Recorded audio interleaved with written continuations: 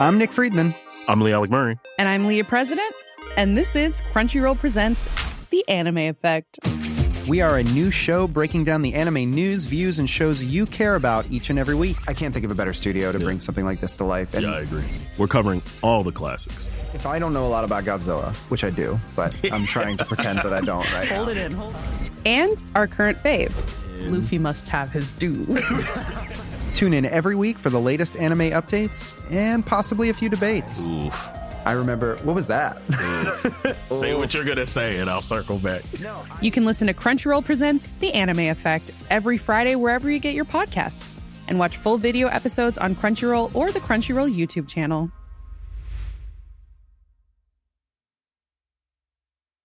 Hey, I'm Ryan Reynolds. Recently, I asked Mint Mobile's legal team if big wireless companies are allowed to raise prices due to inflation. They said yes. And then when I asked if raising prices technically violates those onerous two-year contracts, they said, "What the f*** are you talking about, you insane Hollywood ass?" So to recap, we're cutting the price of Mint Unlimited from $30 a month to just $15 a month. Give it a try at mintmobile.com/switch. $45 up front for 3 months plus taxes and fees. Promo rate for new customers for limited time. Unlimited more than 40 gigabytes per month. Slows full terms at mintmobile.com. In this podcast, we chat about the win against Birmingham, look ahead to Norwich, and answer your podcast questions. This is the Borough Breakdown podcast, and this is Ollie Borough Matchday Chatter in a pod. Support. Curtis Fleming is down the edge of the area. Fleming for Craig Hignett. Hit it, Higgy. Higgy hits the treble!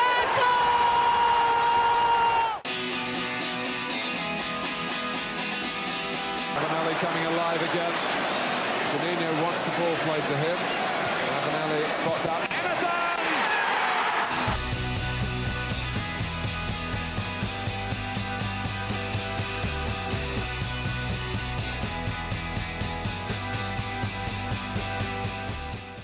Hello and welcome to the Borough Breakdown podcast with Johnny, Dana, and Tom. We're the Borough podcast that gives you all of your Borough Matchday Chatter in a podcast. And Middlesbrough have won 6 games in a row.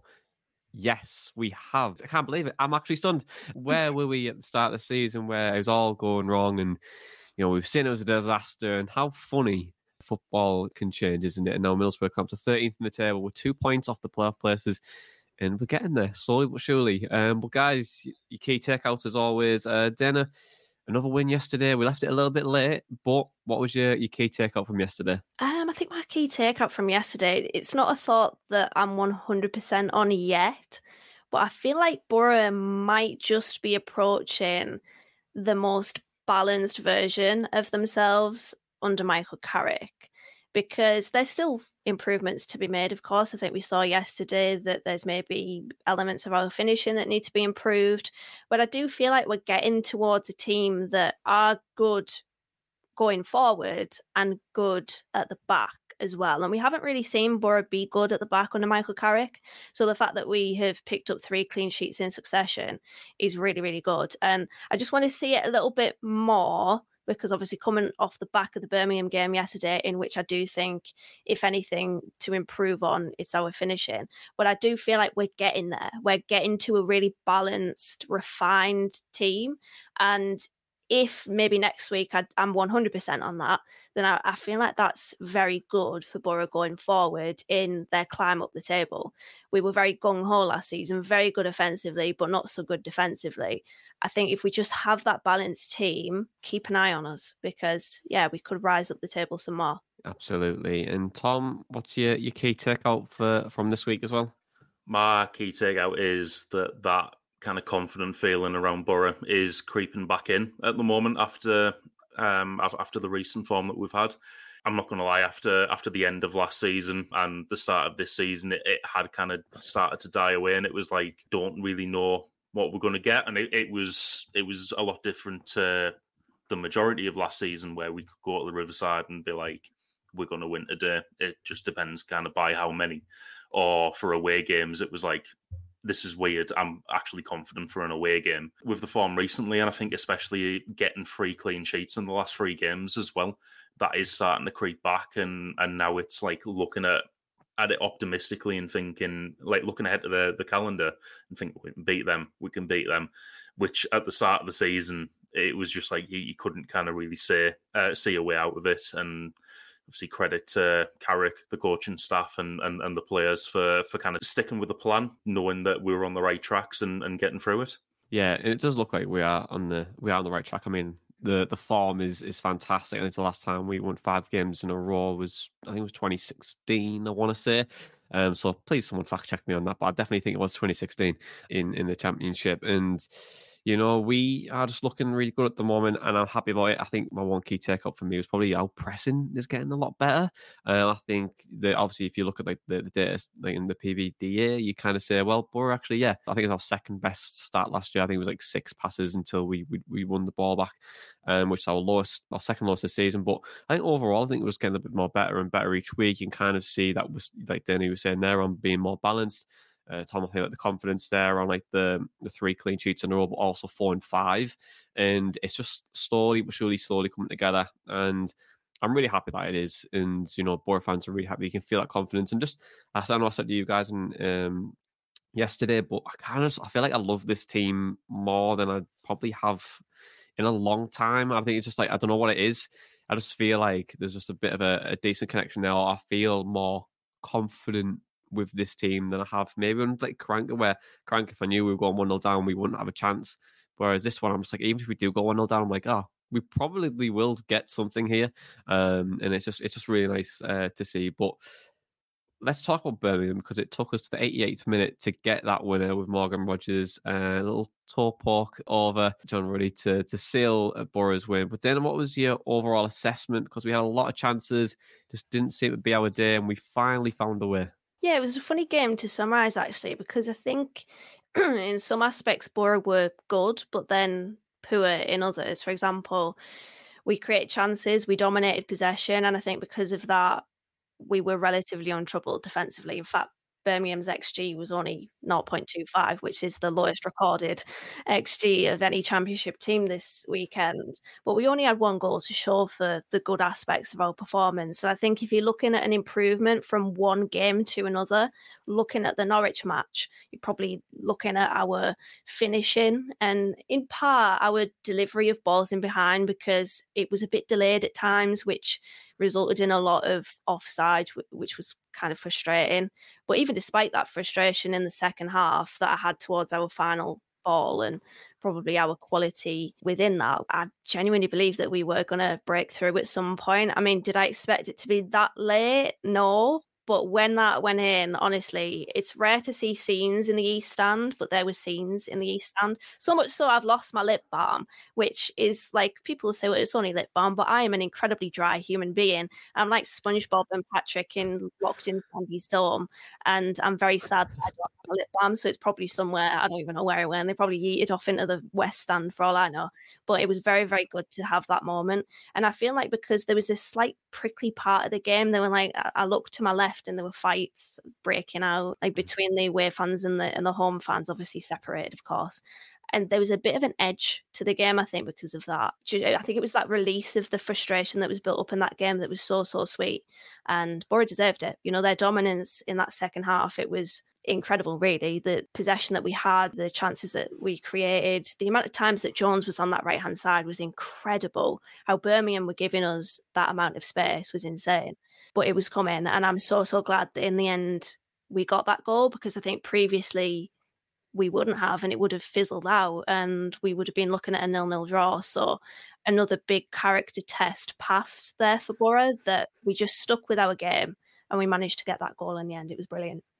Yeah, it was. And for me, it was a very chaotic game, I felt, as well. That first half where it was not a little bit end-to-end, but there was quite a lot of turnovers in possession. There was a lot of space, but also Borough really occupied that really, really well. I was a huge fan of Dan Barlaser in that first half. I thought he has no right to be that good and more comfortable on the ball and being able to spray a ball left to right. And the more I see Dan Barlaser, the more I just get impressed by him, and I really enjoy him as a footballer. So it's just nice to see him do well at the moment. And yeah, Borough were creating chances. We were getting the rub of the green. That second half as well, I thought, when all the subs started to happen, it felt like, this game could go a little bit flat. And, when you make too many changes, things don't really work out, but they did. And obviously Rogers scored. But Tom, we did create a lot of chances yesterday. Sometimes it doesn't always go your way, but we did find a way in the end. How big of a result is that for Borough? Because given the amount of chances we had, sometimes, like Daniel mentioned there, you don't always find a way, but Borough did. So how big of a result was that for Borough? I think it could be quite big in terms of the confidence that the players can take from that game. It seemed frustrating for the entire game. I think I summed it up to one of my mates as kind of a stubborn performance from Birmingham, because for the most of the game it looked like it was only going to go one way, but they were just kind of like still hanging on and getting up the other end occasionally. And I mean, they did look good on the ball, especially when Dembele had it. So when he got taken off, I was, thank God for that. It's Oliver Burke coming on. But I thought Ruddy had an absolutely fantastic game for them. I always kind of rate him as a keeper in this league. Not so much, when he's kind of got up to the Premier League, but for this league, he is a top quality keeper, and he obviously kept them in the game quite often. But the fact that we were kind of able to keep going, keep hammering at the door, and eventually get that winner late on, that just goes to show kind of like what we're doing's working, and it will work if you kind of continue to play that way. I think if we'd have drawn that 0-0 going into Tuesday, there might have been, I don't even want to say there'd be a knock in confidence, because I think Carrick has been quite good in managing that and kind of setting a kind of philosophy in the team to just kind of think about the next match and like forget about the last one. But it is possible that after that you think, well, we created so many chances, but we couldn't score. Like what's going on? Is it going to happen again? But the fact that we eventually did get the winner can put that to rest. It could have easily been about 3 or 4, if not for John Ruddy, and they can take the confidence from that game and take it onto Tuesday. On that, and also we've seen it over the years where I think, especially under Crank, where we'd see a goalkeeper have a worldie every single week, and he couldn't find a way. But last year, though, we were able to blow teams away in the strike force that we had. All the goal contributions we had from Giles and Akpom and Archer and Ramsey. Yesterday, though, we had 14 shots in the box. We missed 2 really big chances. Yeah, obviously, we just found a way. But the comparison I want to make here, Tom, is that like last year we were really good going forward. We were always finishing the chances that we had. Our conversion rate was amazing. But this year, it doesn't seem that we're as clinical. So is that a little bit of a worry for you, maybe, as we look a little bit further ahead in the season, that we're not as clinical in front of goal than we have been previously? I wouldn't say to worry just now, but it is kind of like in the back of my head. Obviously, we're on unbelievable form at the moment, so whatever we're doing is working. I will say I didn't think Coburn had a good game yesterday. I'm not going to be one of these people who was like on the tees phone and after the match going, he's not good enough for the Championship, kind of like basing him on that one game. Like, he's done well in other games, judging on his link-up play, and obviously he got the goal against Watford. I don't think it's necessarily like a problem with him over the course of the last few games. But I think the thing is, for me, neither Coburn or Latte-Laff at the moment are as clinical as Akpom and Archer were last season. So in terms of replicating that conversion rate, at the moment, I don't think they're the guys to do it. It's good that it's being shared around the rest of the team, and Rodgers is chipping in with a goal. McGree's obviously been banging him in when he's been playing. It's good that we've kind of shared that responsibility out. I'm hoping that as soon as Latte-Laff's up to speed and is kind of fully settled and gets a run of games in the team, that we maybe can kind of coach that composure and the goal scoring into him. I mean, he's clearly good at it from what he's done at previous clubs. It just seems at the moment he's got all the attributes, but he'll get himself into the position, and like as we saw against QPR, like miss 5 1-on-1s and stuff. And Coburn might have these games. He's still a young striker. He's not the finished article yet. So unlike last year where we've got a player in Cameron Archer who went for, what was it, to Sheffield United, like 20 million or something, and Chuba Akpom, who's obviously went to Ajax for 12. These players aren't the finished article yet, and it's going to require sharing it around the team a lot more to push forward and continue to be clinical. But then at the same time, if we're now starting to keep clean sheets, which is something we couldn't really do last season, then that might help balance it out. Absolutely. And I think on Josh Coburn, it's an interesting one, Dana. I think last year we've had a statistical anomaly in Chuba Akpom, scoring 29 goals. Normally, if you're looking at data from a longer piece, you'd go, well, I'd probably discount that because that's just a one-off. But obviously, recency bias in football is definitely a thing. And, Coburn's leading the line. He's led the line for the last few games now. And yesterday, he might have been a little bit off than what we have seen previously. But what was your thoughts on his performance yesterday? And what's your thoughts on him leading the line over the last few games? Well, I thought he was poor yesterday. His touch just evaded him. I think his hold-up play, he struggled within that. But the thing is with Coburn is he is a talented young player, and I think emphasis on both of those descriptions there, talented and young. I think with that talent, a young player will sometimes struggle to really show that because they're young. He is a very raw player. And in regards to the conversation around is he good enough to start for a championship club? Well, Stephen Schumacher at Plymouth obviously deemed him ready because he was all set to go to Plymouth. I think it's an interesting one with Coburn, though, because I think it's pretty obvious he would not be here if Borough brought in a striker. They were going in for Tom Cannon, didn't get him, and then obviously things switched, and all of a sudden Borough pulled the plug on that loan deal. I've always said about Coburn, whenever the question's been asked on this pod of should he be a part of the team or should he go out on loan? I've always maintained the belief that he should go out on loan. I reckon things might change in January. I know Carrick came out recently and said that he's happy with his options up front. I think it's clever from Carrick to give confidence to Coburn and Latte Lath, but I think in the back of his mind, he won't be. I think he'll be looking at probably another striker to bring in, not just for quality, but for numbers as well. So I think that will probably change. For now, he's leading the line, and unfortunately, you're going to get these performances where, okay, his finishing isn't particularly great. I still do think he is a good finisher, although based off that showing yesterday, maybe not so hot on that at the moment. But he is a talented player. He just needs that trust, I think. And I think it's incredibly unfair for fans to fully write him off. He probably is good enough to start for a championship team, but I think there are obviously levels within this division. Hence, maybe why it was Plymouth that he was looking to go on loan to, who are a good team in their own right, but I feel like they'll be a bottom half team, whereas I feel like just based off wanting to improve off last season, Borough will have aspirations and ambitions to get into the playoffs. So yeah, maybe as Borough's level increases, maybe we'll start to see Coburn struggle a little bit just to match that. But I like him, and I want to see him. I want to see the confidence remain within him, and hopefully he will gain that or regain that if in fact he's lost it against Norwich, because they have two very slow and quite frankly poor centre-backs. I just want to hear your thoughts on the knee-jerk reactions there, to be honest. I know because you were on the BBC T's phone yesterday, as per usual. And, naturally in the stand as well, there's always a frustration. For me yesterday, I was saying to Matt and I was saying to Tom Muldowney as well, we have a nice little Borough breakdown corner now in the North Stand. It's lovely. I was just saying I would have probably took him off at half-time yesterday because I thought we had a lot of chances there to really break the deadlock. I thought he could have done better with a header. I thought he should have really broke the net with a one-on-one.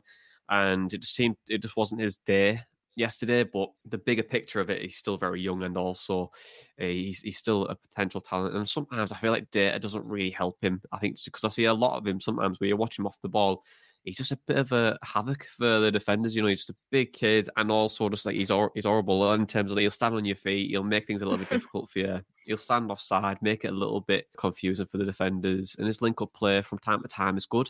But one bad performance in football creates a very strong emotion.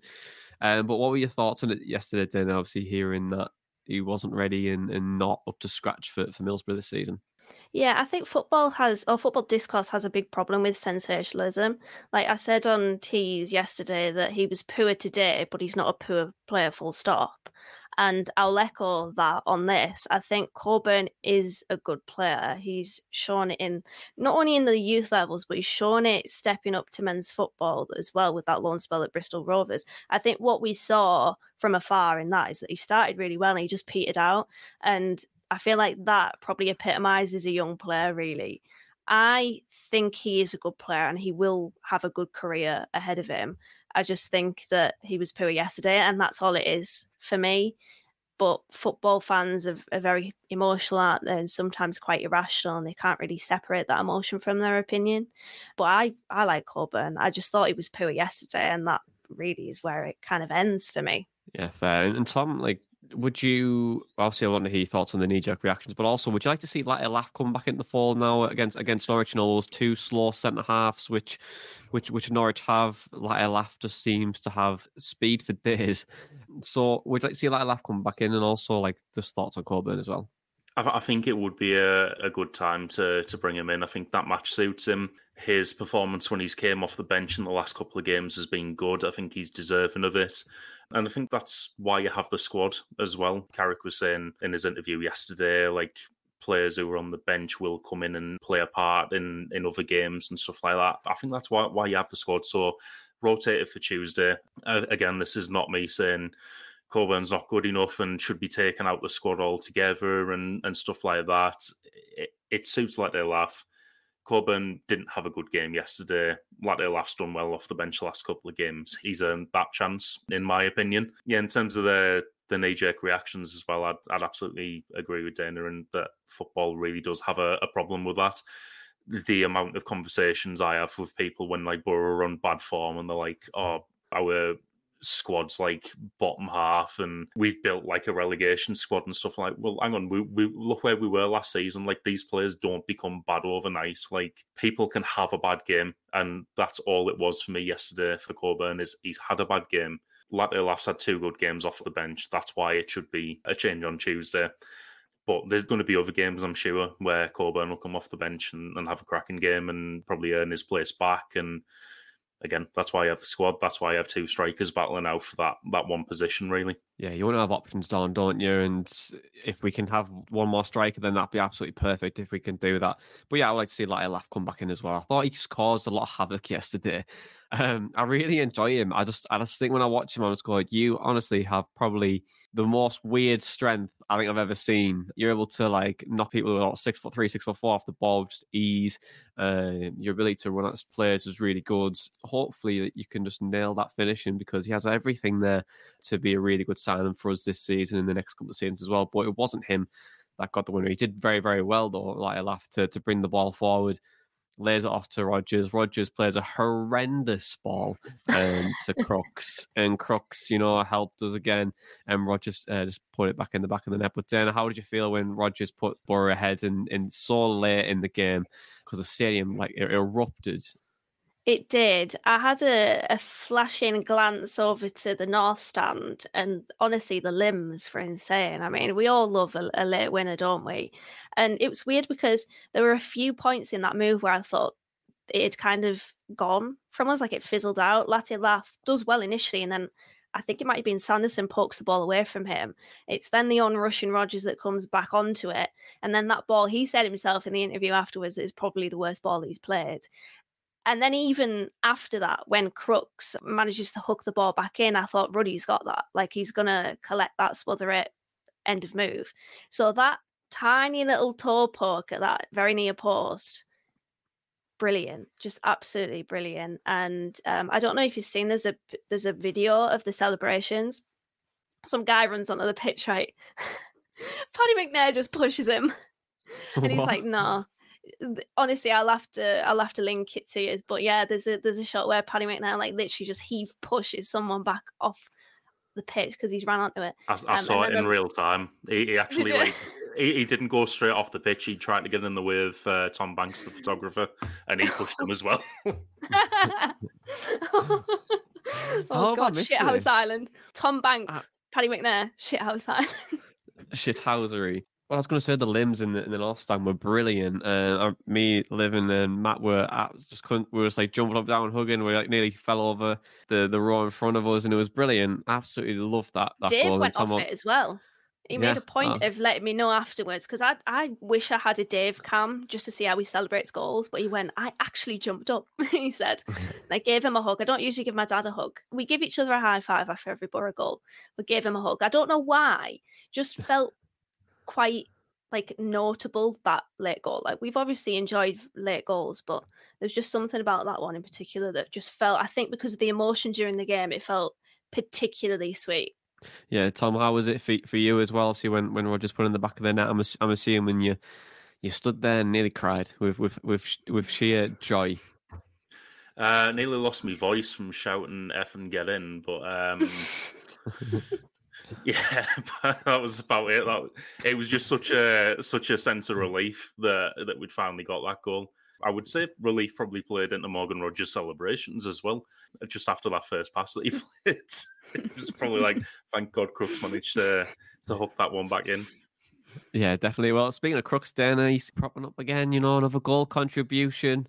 Why is he being so effective in this role? He always seems like he just crops up and just gets a really good chance or scores for Borough in those key moments. So how is he so effective in that? Yeah, it's called clutch, Johnny, clutch Crooks. But I think it's just because he's just such a good team player, and I think he's got a very good understanding and awareness of his teammates and of their runs. Quite often you'll see him try to slip Isaiah Jones down the line or try to combine with him in somewhere. And I think Borough are really reaping the benefits of previous coaching of that. Sorry to give Chris Wilder a lick of credit, but we've obviously gone back to seeing that little connection between them two, and it works. It worked back then and it's working again now, because Crooks is basically the cornerstone of that. He's just got such a good link up with Jones and other teammates as well. He's very unselfish. He had that one moment yesterday where he just delayed on the ball on the counter, and then the move fizzled out, and that's probably the only thing that he did wrong, really, that was of massive note. But I absolutely love him. I think he's, like, honestly, I am getting close to, like, with Crooks, like, kind of George Friend territory. Like, I'm going to create a fan page for him tomorrow, I think. Call it Crooks Army 25 or something. But I absolutely love him, and he honestly just comes up with the goods quite consistently, and he did that again yesterday, and thank God for those long legs of his to hook that back in, and it was brilliant. He's just a fantastic player, Crooks. Very, very important and very effective in this team. Yeah, you've heard it here first. Everything MFC is coming back. It's coming back. It's coming back. Bringing it back. But in terms of, obviously, we're talking about the final thing now, and just on Birmingham, Tom, I kind of want to hear your thoughts on them as well. Obviously, lowest XG yesterday. Obviously, new manager and Wayne Rooney in charge as well. Did you have any thoughts on how they were playing yesterday? Because it felt to me that they were a little bit lost. Yeah, I mean, I didn't really know what to expect from them this season. Obviously, all I had to kind of go off was what Gab told us on the last show. I've not really watched a lot of the Championship while we've been on poor form, because I just won't watch the AFL highlight show while that's going on. It surprised me that they were so far up the table, because they never usually are. That probably says a lot for the fantastic away following that I thought they had yesterday as well, because I've never noticed Birmingham bringing a lot of fans to the Riverside, so that probably says a lot about what they've been like in recent seasons and their previous ownership and stuff. In terms of the actual team performance, I thought they looked all right in flashes. Obviously, they didn't really create much, but Dembele was a standout player for them, along with John Ruddy yesterday. One thing I did kind of note myself was that they seemed to be kind of quite aggressive in chasing the ball down, and the fans were really kind of encouraging them for that. There was one point where I can't remember who it was, might have been Greenwood on the left-hand side in the first half, and one of them made a slide tackle that didn't need to, a bit over the top, and cleared it out for a corner, and so he got a big round of applause from the Birmingham fans. Obviously, Rooney's been brought in with that whole no fear football target. It seems like that might have been what they were trying to do. I don't know if they've pressed that aggressively in previous games and had the crowd on the side that much in previous games, but that was probably about the extent of the positives I can give them. I think a lot of their fans acknowledged on Twitter afterwards that they were extremely poor. And like I said earlier, it only looked like the game was going to go one way, and if not for John Ruddy, that could have been by quite a few. I'd have been interested to see what their play style would have been like if we had managed to get 2 or 3, because would they have crumbled, or would they have kind of kept on with Rooney's plan? But it seemed a bit of a confusing decision to get rid of Eustace, and it seems even more confusing now after yesterday, and obviously Rooney's trying to get him to learn a new play style. Yeah, Dale, what's your thoughts on Birmingham as well? I'm keen to kind of bring you in on this one. Hey, I'm Ryan Reynolds. Recently, I asked Mint Mobile's legal team if big wireless companies are allowed to raise prices due to inflation. They said yes. And then when I asked if raising prices technically violates those onerous 2-year contracts, they said, "What the f*** are you talking about, you insane Hollywood ass?" So to recap, we're cutting the price of Mint Unlimited from $30 a month to just $15 a month. Give it a try at mintmobile.com/switch. $45 up front for 3 months plus taxes and fees. Promo rate for new customers for limited time. Unlimited more than 40 gigabytes per month. Slows full terms at mintmobile.com. Yeah, I was really disappointed with them, to be fair. I was asked by Football League World in the build-up to the game to give a player or two that I was most wary of. And I actually said Miyoshi, who came off the bench. He didn't start the game, and he previously has been, because they've played with that number 10 and really switched it to a 4-3-3. And I just don't think it worked. Like, their threat was reduced to Siriki Dembele, and that was it. And I will say that when he was dribbling at Dale Fry, I was kind of fearful, but they were overrun in midfield. They basically offered nothing, and Stansfield up front, who's probably been in really good form for them, was pretty much anonymous. So yeah, I was disappointed with Birmingham, but yeah, it's quite interesting, isn't it, that they obviously parted company with John Eustace that got them into a really good feeling, a good position. I don't think Rooney is a particularly good manager. I think his name precedes his managerial ability, so it'll be interesting to see really how they develop under him, if they do. But it was probably a good time to play them, to be honest, just given that changing system and newness, really. Yeah, definitely. And I think on them yesterday, I just wasn't particularly impressed. I could see what they were trying to do on the break and get Middlesbrough on the counter, especially from corner kicks, which I thought was very interesting. Leave 3 players up and try and get the ball out to. You probably knew how shit we were from set pieces. Yeah, but the interesting thing was they were doing that, and then Middlesbrough were picking off that pass from Ruddy straight away because they knew what they were going to do. We outnumbered them anyway from a 4-3, and by the time that they released the ball, everyone was running out, and then Middlesbrough were on the ball again, so they're completely out of shape, and it felt a little bit chaotic. And then there was like, well, you've kind of just, I don't know, I just didn't feel right for that, but they were trying to do different things in terms of trying to get the ball out wide, try to feed Dembele, and it just, for me, just didn't really work yesterday. And I also thought, why is Gardner playing? I thought he'd retired about 10 years ago. And I was like, why is he? I was going to say, I feel like Birmingham always have a Gardner playing for them. Like, I think it's just a Birmingham tradition, because I don't even know if this is the same Gardner who was playing there like 10 years ago. But like you say, he's been there forever. Which one was it? It was Gary, right? Yes. Craig's the one that's retired, yeah. And I thought, well, I thought he was tired, but here we are. And but yeah, Miyoshi as well. Then he was at Antwerp last year, and he was so good. I really enjoyed him, and I couldn't believe they got him on I think it was a free. I think they got him on as well, of all things. And I was like, wow, what a great signing. And then he got done by Dale Fry, and I was like, oh wow, that's quite embarrassing. But here we are. But let's move on. Let's move on to podcast questions now.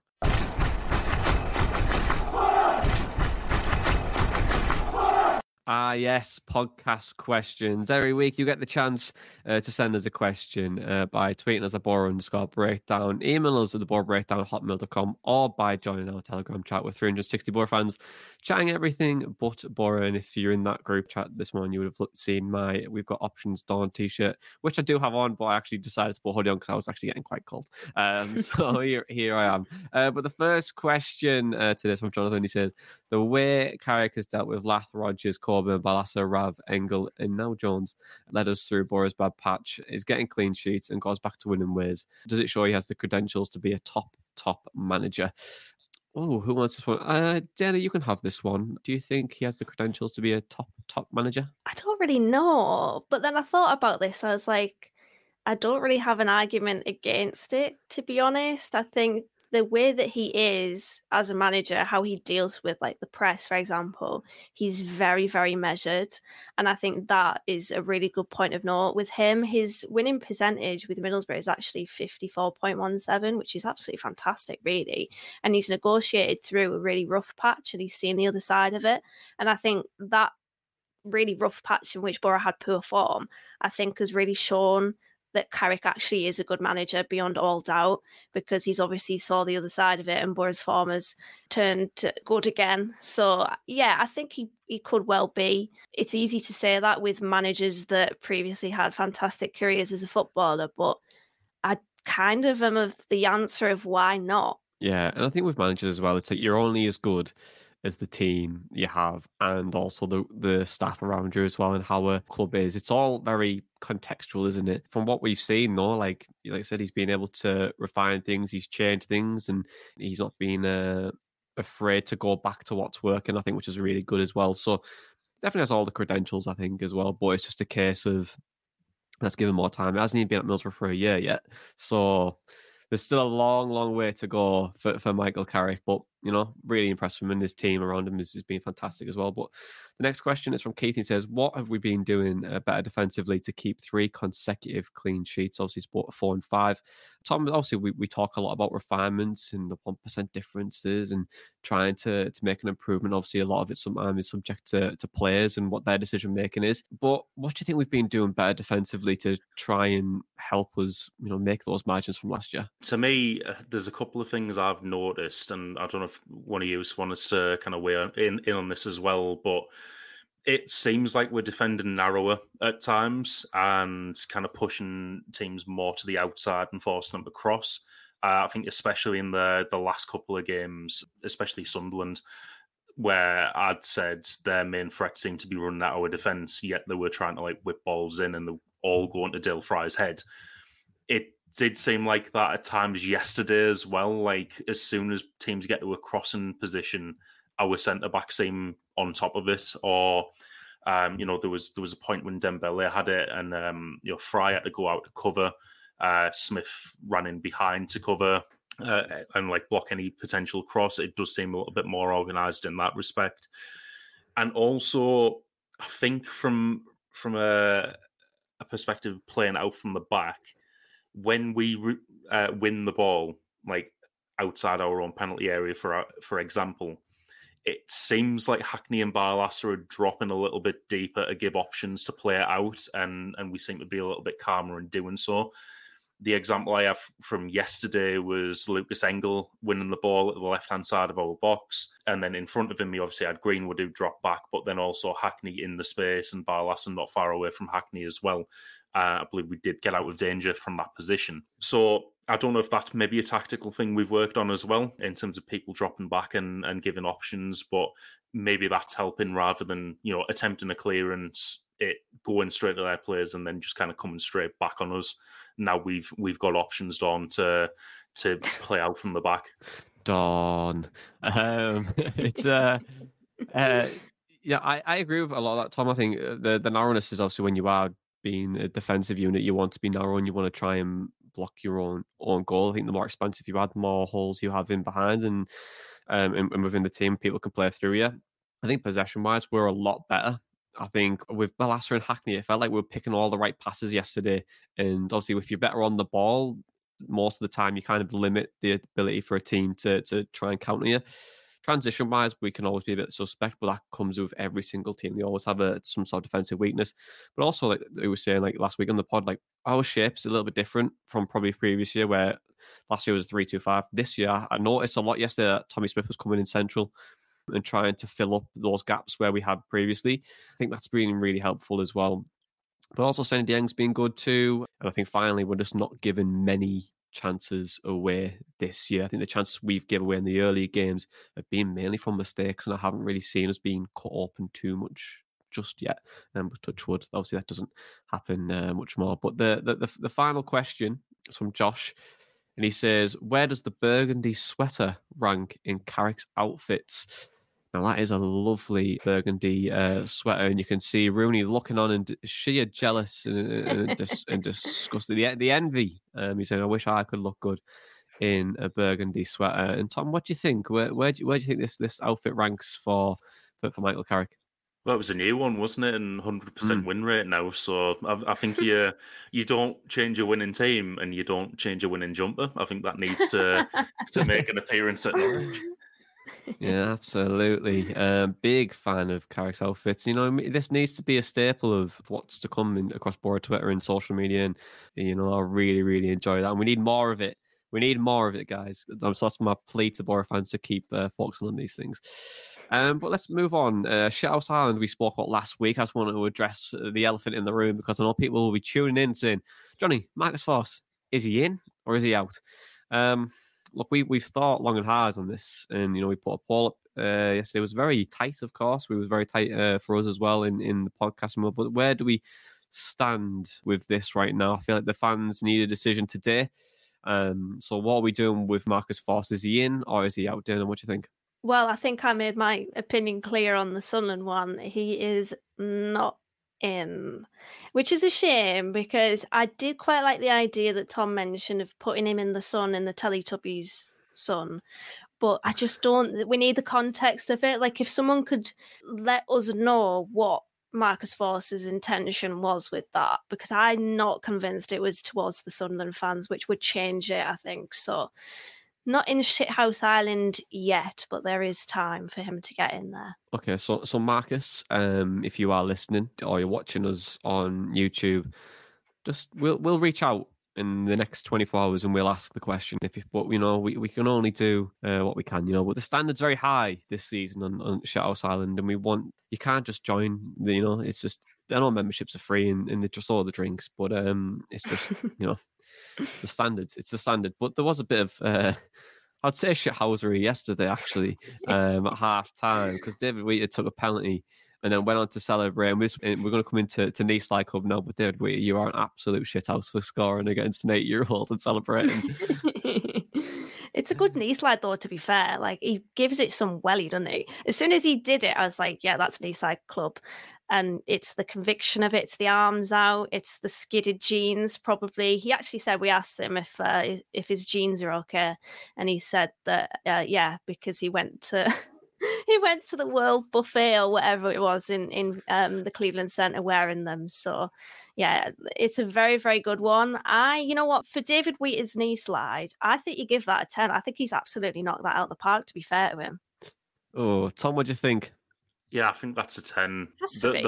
The fact that he's done it in jeans, I'd have maybe said like -1 for the fact that he's just scored past an 8-year-old, but then also like +1 for doing that knee slide in jeans and having that commitment. So yeah, I think it's got to be a 10. Yeah, there's a moment in it, Dana, if you don't mind. He scores the penalty and you go, yep, he scored against an 8-year-old, but he runs there. It's just the split second where he goes, and he nearly takes Tom Banks out. Yeah, he's in the air, he's ready for that knee slide, and it's just a lovely glide across the pitch, over the line, and into the fans as well. And you could definitely see that the groundsman absolutely fuming. So, absolute shithouse. You are, dear. But I absolutely love that from you. It was brilliant. But let's move on now to the praising place.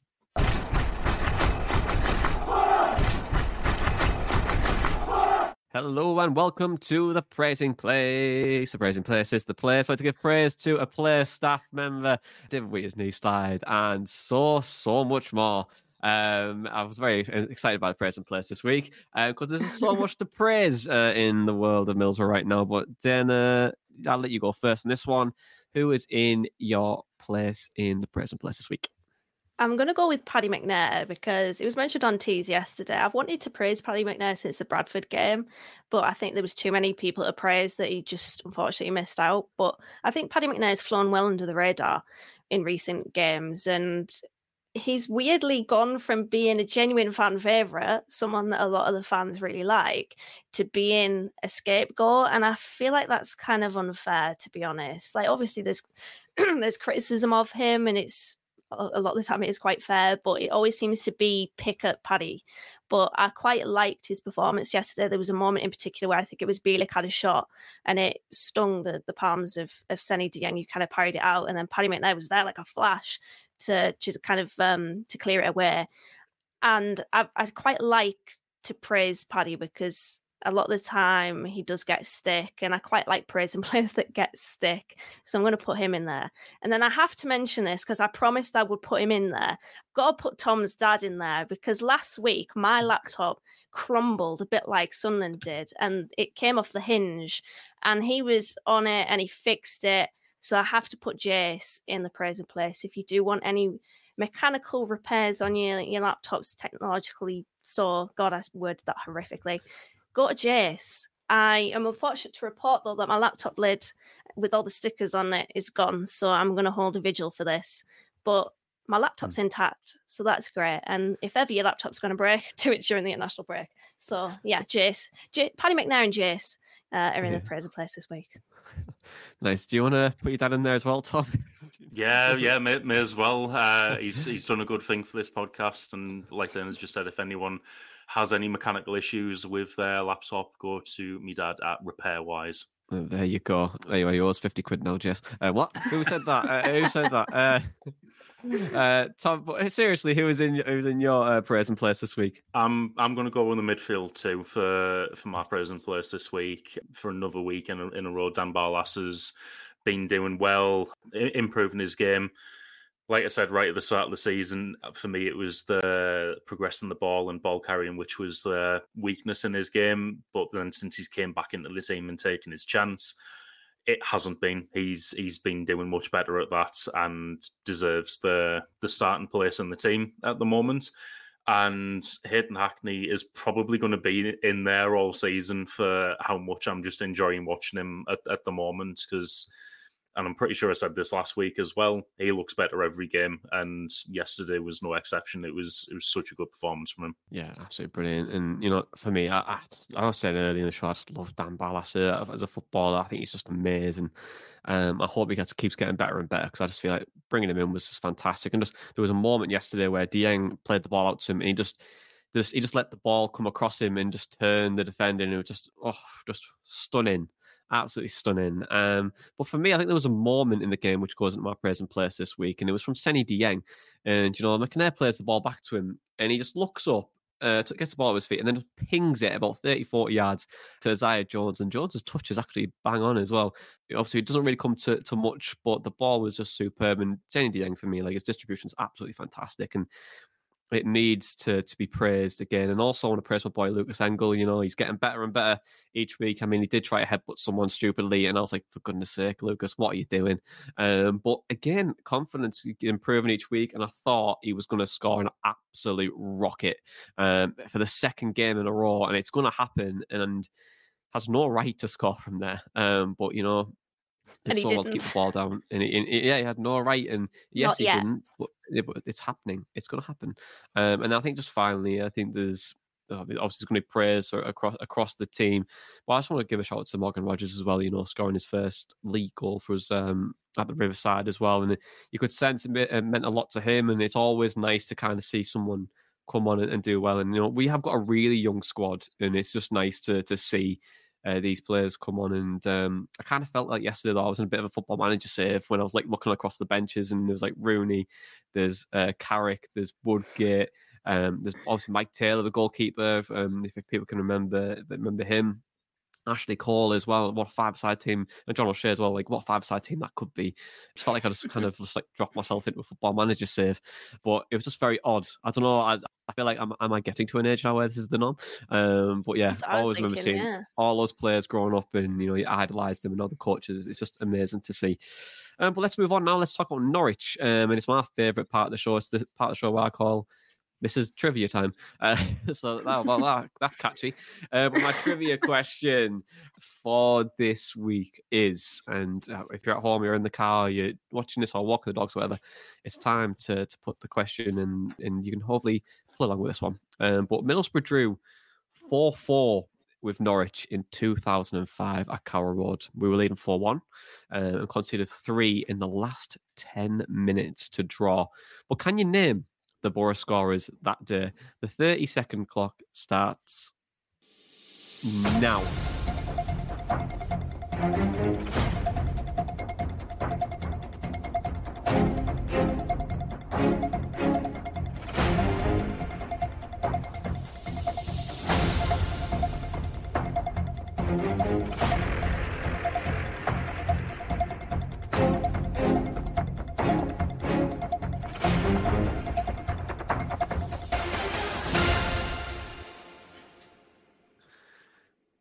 What a bop that is, man. It just hits different, isn't it?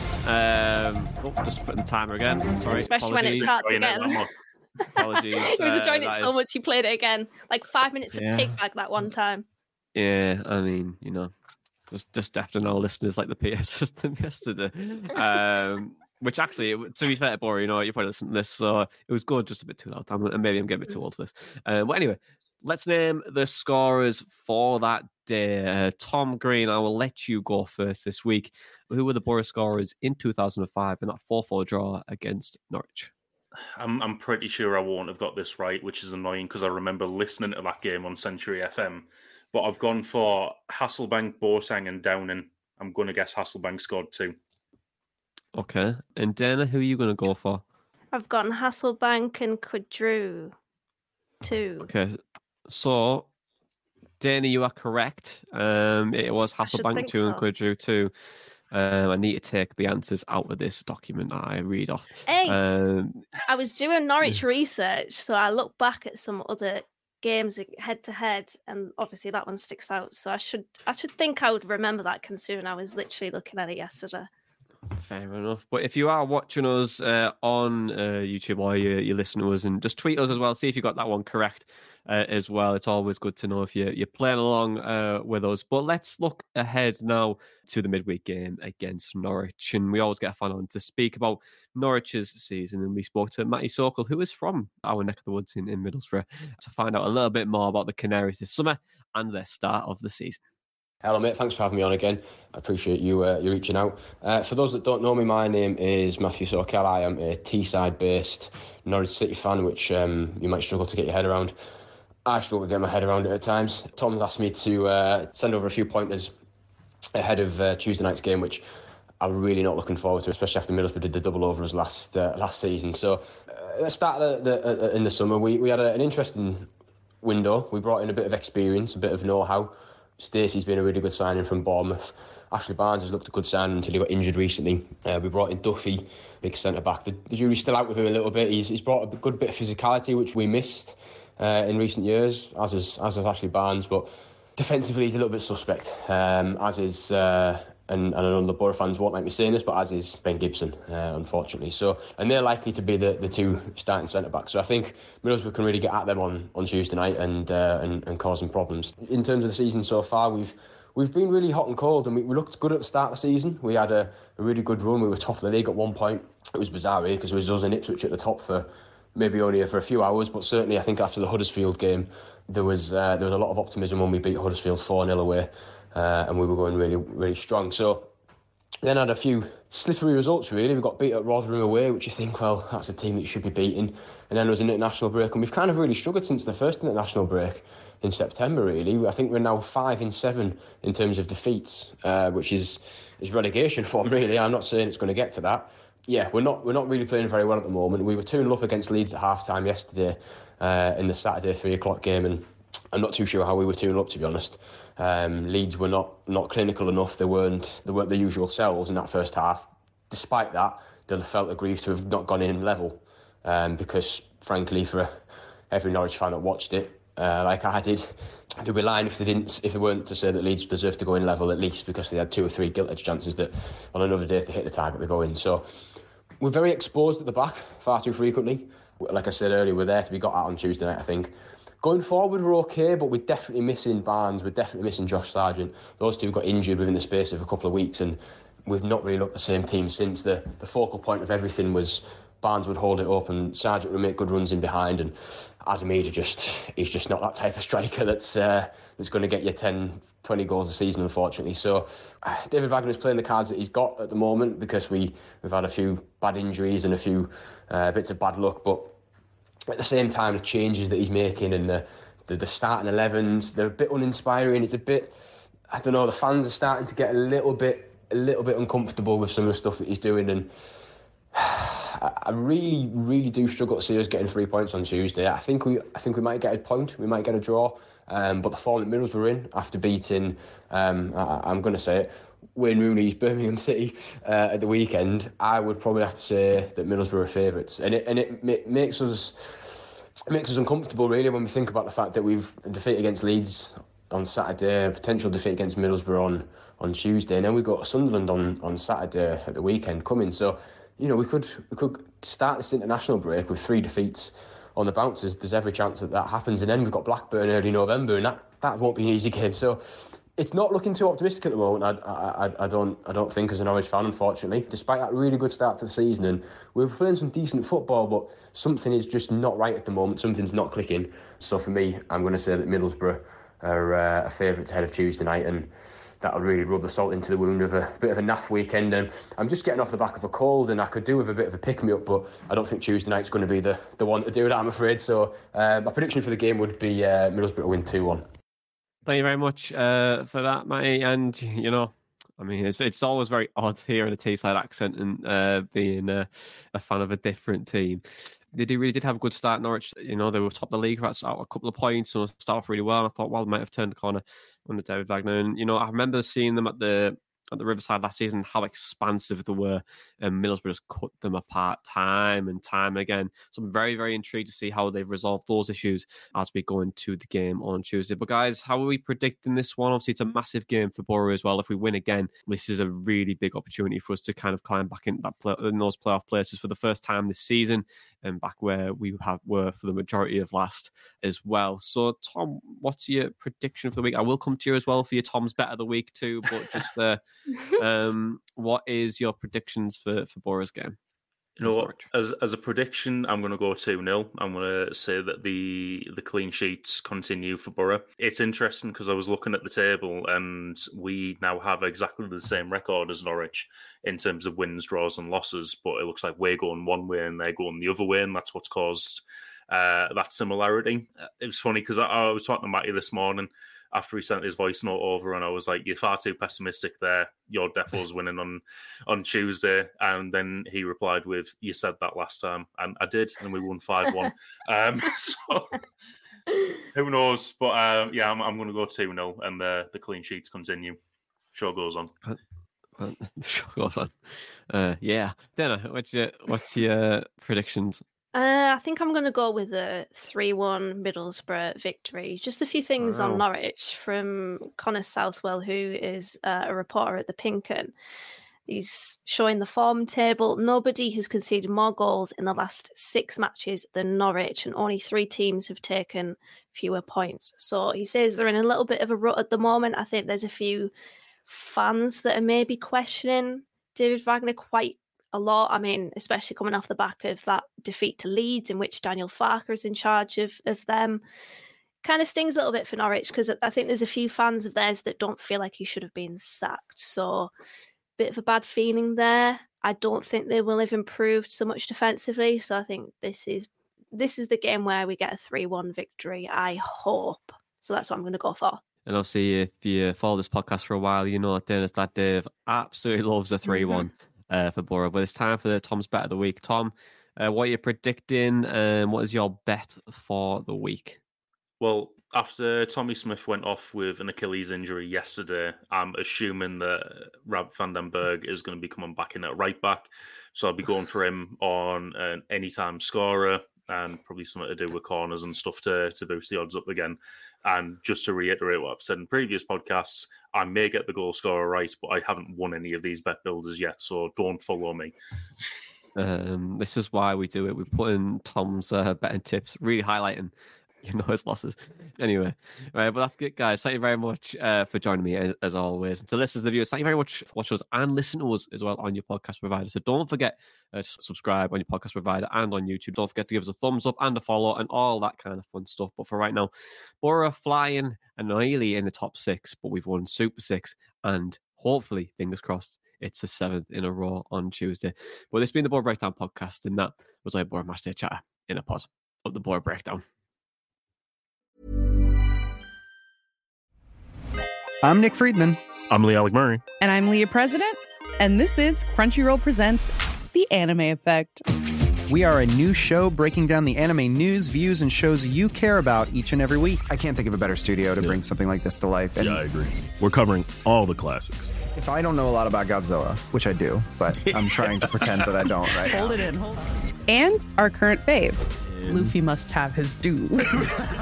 Tune in every week for the latest anime updates and possibly a few debates. Oof. I remember, what was that? Say what you're going to say and I'll circle back. You can listen to Crunchyroll Presents The Anime Effect every Friday wherever you get your podcasts, and watch full video episodes on Crunchyroll or the Crunchyroll YouTube channel.